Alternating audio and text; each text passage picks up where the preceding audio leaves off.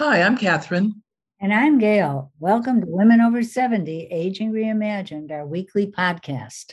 Our signature is sharing stories of vital women 70 to 100 plus who shatter the myth that women become irrelevant as we age.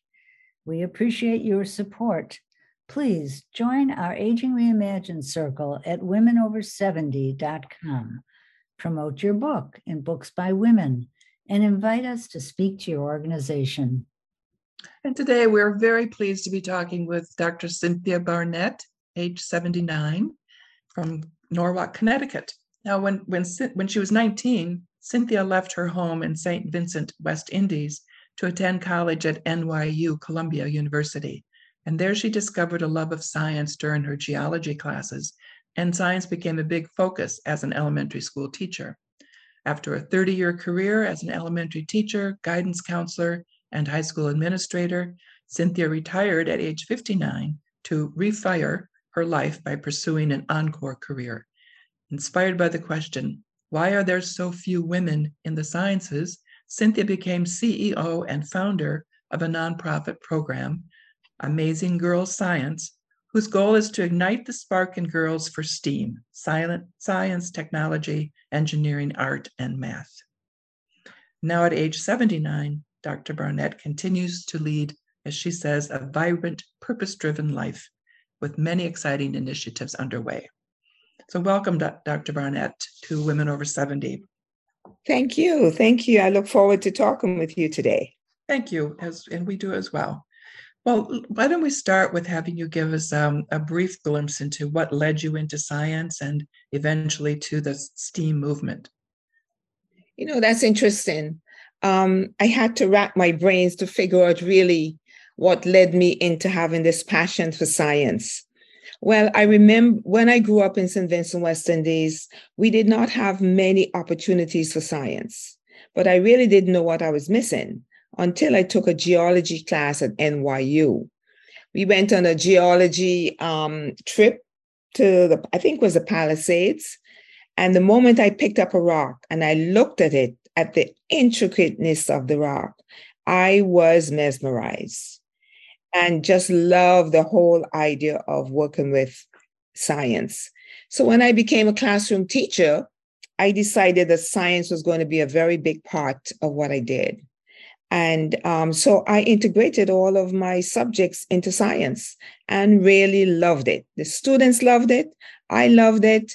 And we had a wonderful learning experience. And then, and you were also a high school administrator, and then you retired at age 59. And what prompted you to retire? Some might say a little on the early side. Well, you know, at the time I didn't even think it was early, but as I look back 20 years ago, I'm now 79. I have been quote unquote retired 20 years. But I always knew that I was not going to retire. I told my colleagues I was going to refire my life and not retire. But I really wasn't quite sure that what that was going to look like until I read an article from the Association of Women in Sciences. And the article was called Why So Few Women in the Sciences. Well, I was turned on. They were concerned about women not being in the sciences, especially Black and brown women. There were so few women of them. So I decided that I was going to join the movement. Now, when I decide to join things, I'm never sure where it's going to lead me, and I'm never usually sure where it's going to start. But I always have the intention of doing something about it. That's great. So, when I talked to you earlier, you said you joined the movement with no skills, and yet you've earned a good bit of recognition for your leadership. You won the inaugural AARP Purpose Award and the Community Innovation and Leadership Award for Connecticut Technology Council and others. So, how did you learn to parlay your passion into true leadership? Well, this strong desire I mentioned about joining the movement, and I mentioned I wasn't really sure about how it was going to work. So I decided to pilot a hands-on science program. So I contacted the Women's Center at Norwalk Community College and asked them how I could collaborate with them to bring this program. And my main purpose was to have rooms in the college so that I can do the program. So I hired teachers to provide an exciting science day. And I expected to have about maybe 50 girls. Well, over 100 girls showed up, but I was not prepared. So at the end of the event, the parents, noting the excitement of their daughters, they said to me, well, Dr. Barnett, what's next? Well, I did not have a what's next in mind, but that question was the vehicle for me to create science events. So I started off with 2 science events each year and attracted over 100 girls at each event for the past 15 years.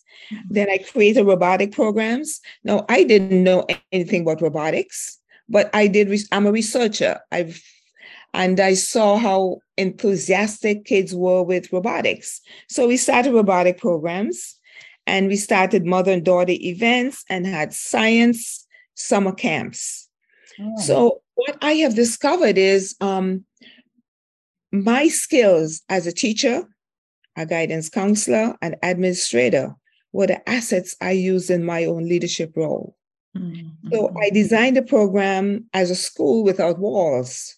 My programs are held in places such as schools, community centers, community colleges, and they provide the free spaces for me. And do you have a staff who works with you, or this is a really ambitious undertaking as your effort has grown? Who works with you or helps you carry these out? Well, that's a very interesting question. I never really wanted to have a staff. As a high school administrator, I worked with a lot of teachers, and I personally did not want a staff. However, I hire people based on whatever project I'm doing. Like, for example, when I have the science conference, I hire 4 or 5 teachers to teach, and then I get volunteers to work with us, or I hire a company called Mad Science, and they come in and they do their thing, whatever science program that I'm interested in. So when that event is over, then another event, I have other people do some of the work, but I don't really have a staff per se. I do have like a virtual assistant that sends out the newsletter, and my virtual assistant lives in Ohio. So we have been collaborating for 15 years. Mm-hmm. So that's really and she's not even full-time. So I don't really have a staff per se. I spend a lot of time putting it together and creating it. And over the years, I've learned how to streamline it so that it's doable. Mm-hmm. And I'm not spending all my time and days creating it. So, for me, it's really a very enjoyable experience. I'm not overworked. I'm not overwhelmed. I'm doing this because I love to do it. That's so, Cynthia, do you do any fundraising in conjunction with these events? Yes, I do. As a matter of fact, all of my fundraising, I fundraise with foundations, and there are people who love what I do and they support the program. So basically, the program is being paid for with other people's money. Mm-hmm. Mm-hmm. And so as far as running the program, money is not a problem. I do raise funds that way. Uh-huh. Yeah. So Cynthia, could you say more about what you noticed, certainly, and I think you are especially wanting to serve Black and brown women, girls and women. Can you say more about that and why it's so important? Well, it's really critically important because women are not going into the sciences. And I have found sometimes by the time girls get to middle school, they don't think science is fun. They don't think it's interesting enough. So one of my biggest focus is to get them at a young age so that they can see not only it's fun, but that it's also important. So it's one of those things where I know it's important and I know it's critical, especially in this society that we have people representative of Black and brown women, so that they could be role models for the younger people to let them know that they're able to do this. Mm-hmm. And then you mentioned that you have programs you have mother-daughter events, and then I think you also do a bit with bringing in grandmothers, or so that it's really multi-generational. How does that work? Well, this year I decided, I've had mother and daughter events in the past. But this year I decided I wanted to focus on intergenerational events, which would include grandmothers, mothers, and daughters. Because most of the time, educators work with the parents and we leave out the grandmothers. Mm-hmm. But grandmothers are really a very critical part in those girls' education because, for example, when grandmothers spend time with their granddaughters, or an older person spend time with younger people, if they understand what science is or what engineering is, then they could encourage those granddaughters. But if they don't know what it is, it's very difficult to say, would you consider a career in engineering? Whereas if my thoughts are, have grandmothers, mothers, and daughters working together on science projects, specifically engineering projects, so that they are on the same playing field and they're all learning together. Now, I have piloted this program and I am so fascinated, especially with the grandmothers. They are so happy to learn something that they never learned before. That they bring this excitement to the granddaughters. And I really think is a critically important piece that we have been missing. So that is my focus on intergenerational science events. Mm-hmm. Could you give an example of some of the projects that the mothers and granddaughters, mothers, grandmothers, the young women have worked on? Yes, like for example, if we talk about a structural engineer, very few mothers or grandmothers know what that is. So what they would work on a program. They'll like build a tower out of Lego blocks. Mm-hmm. And then the tower would have a working elevator and they'll test it to prove their designs and strength and the strength and stability of that tower. Now, can you imagine this collective work of working on this tower? Mm-hmm. So then the grandmothers and mothers understand some things a structural engineer would do. Mm-hmm.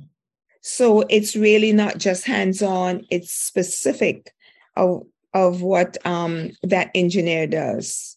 Mm-hmm. And it's educating all the generations in that family. Absolutely. It impacts them. They could go home, they could talk about it. They can do additional research. And my plan is also to bring in a structural engineer, a female structural engineer, so that they would talk to somebody who's actually doing it. Sure. Structural engineer is one. We do aerospace engineering, nautical engineering. So my plan is to have about 8 different engineering careers so that they're actually building and experiencing what the engineer does. They're stepping into their role as an engineer. Mm-hmm. So exciting. Are you tracking what happens to the girls especially? Do any of them go into engineering fields? Well, right now the intergenerational program is just kind of getting started. Mm-hmm. But over the years, through our robotic programs, we have, since some of those girls started with me when they were in 4th grade, a lot of them are in college right now. Mm-hmm. And there are quite a few of them that I know are majoring in engineering and want to become an engineer. Mm-hmm. And, those girls who really want to become engineers really worked in the robotic program. Mm. And I got to know them pretty well because we met every Saturday for almost a year. Are there other programs like this around the country? Do you know? Oh, there are lots of robotic programs around the country. Most, I think, what distinguishes my program from the other programs is that it's only for girls. Yes, I know there's one in the Chicago area. Yeah, I'm sure there are other programs for girls around the country, because I have learned that when girls work together and there are no boys involved, they do everything. They do the programming, they do everything. Whereas if sometimes boys are involved, they tend to step back and let the boys do the programming. Yes, it's so important to let the girls know that they can do it themselves. Absolutely. Yeah. What else do you see on the horizon? Because you seem to have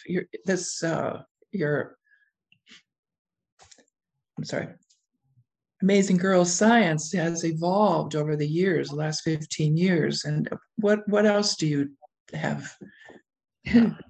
What else? What your vision? Yeah.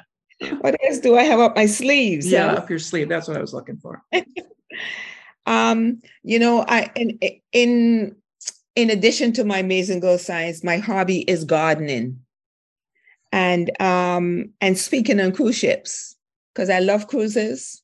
Oh. So I have learned how to barter my talents as a teacher for getting free cruises, which I have done over the past 15 years.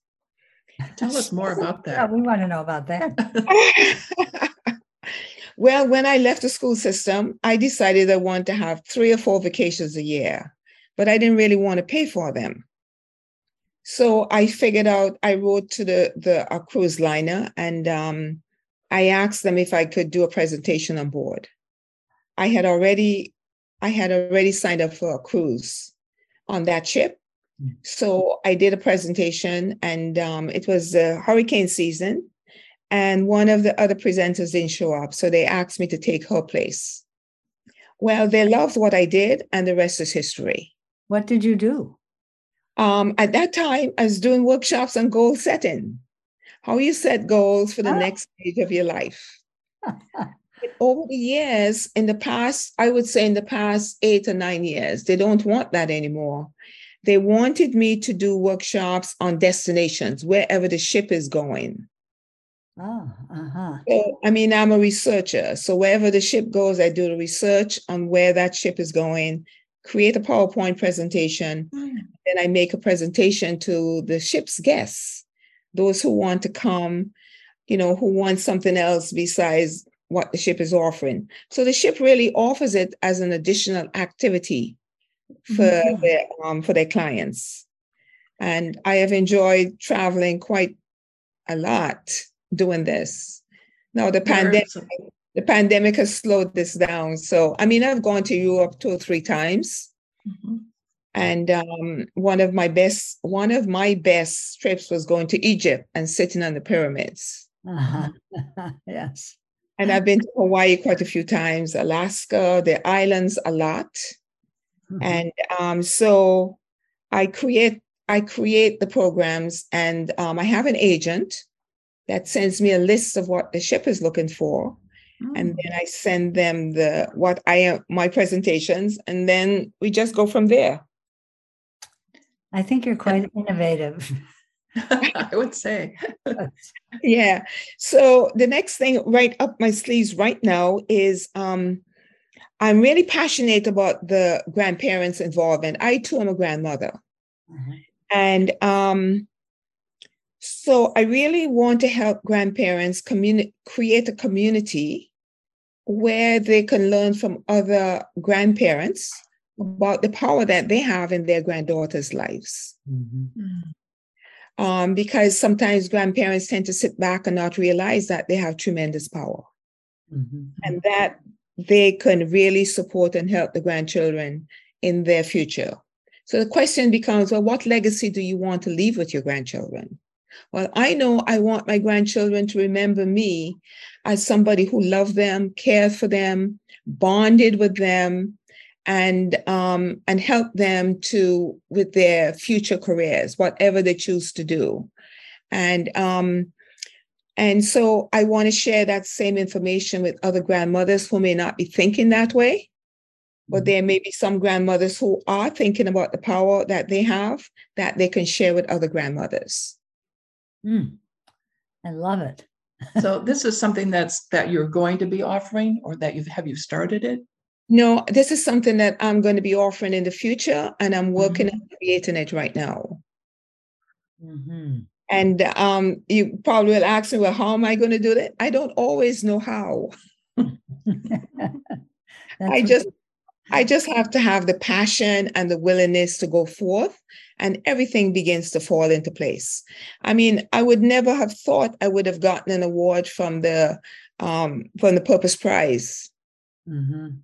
Tell us about the Purpose Prize, because maybe not everyone knows about that. Oh, the Purpose Prize is awarded by the AARP, and they award people over 50 who are making a difference in their community and giving back.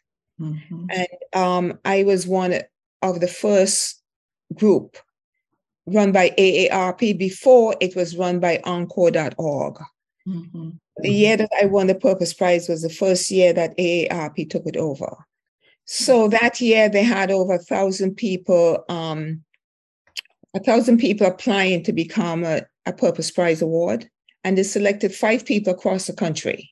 Oh, my goodness. I was so honored to be one of the 5. Wow. And all because of the work I do with my Amazing Girl Science. So it just goes to show you just never know where things are going to end up, or where you're going to end up with when you have a passion and purpose. You just go after it and things fall into place. So, Cynthia, do you ever think about your own aging? Of course, especially this year. I turned 79 in May, and I really began to really think of my own aging and continue to be very purposeful about my health, because that's the most important thing. Right. So I make sure I exercise every day. I don't like the gym because I find the gym is just too closed up for me. I am a person of nature. I love nature. So I walk every morning 45 minutes and every afternoon for 45 minutes. I have a pretty healthy diet. I make sure I stay away from flour and sugar, and eat 3 meals a day with nothing in between except for water. So I'm focused on really taking care of my body so that I could continue to be vibrant, healthy, and purposeful. Right. Sounds well. Given your science expertise, it's becoming increasingly known to the population that the movement, the combination of movement for you, it's walking, the being in nature, eating healthy, how that feeds the brain, so that you're keeping your brain alive and energized. And I imagine it also helps with emotional well-being. Can you speak to that? Absolutely. I am fortunate that I live about 5 minutes from the beach. So my walk is always down to the beach, and just reflecting and watch. I'm an early riser. So I'm up like between 4 and 5 o'clock every morning. And so 6 o'clock, I'm on the road and I'm watching the sunrise. And really being truly grateful that I have another day to live. Really living, I say I live my life as a thank you. Because many years ago, we would not have lived to see 79. And it's just so important for me today, more important for me than ever before, to keep up a healthy lifestyle. I don't smoke and I don't drink. And that's something that's not in part of who I am. And I know that they talk a lot about drinking and smoking and to get it out of your body. And I truly believe that. Well, for someone who's never been a smoker, people probably would think, oh, that's easy for you. But it probably is easy because I've never been a smoker. I've never been a drinker. So I have, I'm a very high energy person and have always been. One of the things I do, my friends laugh at me. I take a nap every single day.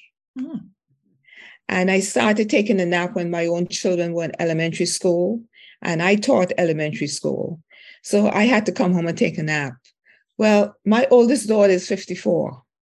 My second daughter is going on 50, and the other one is 47. And I'm still taking a nap. Given what's on your plate, makes perfect sense. So I take a nap every day, and I go to bed. I do go in the wintertime. As soon as it starts getting dark, the signals to me it's time to go to bed. It may be 7 or 8 o'clock, but I'm going to bed. In the summertime, I may go to bed. I go to bed around 9 o'clock. And but I do get up between 4 and 5. So you may ask me, well, what am I doing when I get up? Well, when I get up, the first thing I do is get on my knees and thank God he gave me another day. And then I have quiet time where I read books and literature, and I write in my gratitude journal. And then have a quiet meditation time. And then I go for my walk. I'm going to start getting up earlier. Yeah, to me, for lots of people, it's hard. My husband doesn't get up early, but he goes to bed late. But you know, they say early to bed and early to rise makes a man healthy and wealthy and wise. A woman. How long have you been married, Cynthia? 40 years. Yeah. Wow. This has been absolutely enlightening, Cynthia, and I so appreciate all the work that you're doing to empower young women, young girls, and especially the intergenerational work. Well, all of it, absolutely all of it. You are inspiring. Thank you so much. I love sharing the journey, hoping that maybe it might inspire other people. That is never, ever too late to find purpose, live on purpose, and live the life that we were meant to live. Beautiful note to close on. And thank you so much, Cynthia Barnett, for being our guest today. Appreciate it. Thank you so much for having me. And listeners, please take a moment to subscribe to our podcast wherever you listen and leave a review. Visit our website, womenover70.com, and access all of our episodes and easily search by name or category. Join us the first Tuesday of every month to enjoy programming beyond the podcast, hosted by our Aging Reimagined Circle. Membership information is on our website, womenover70.com. See you next Wednesday on Women Over 70, Aging Reimagined.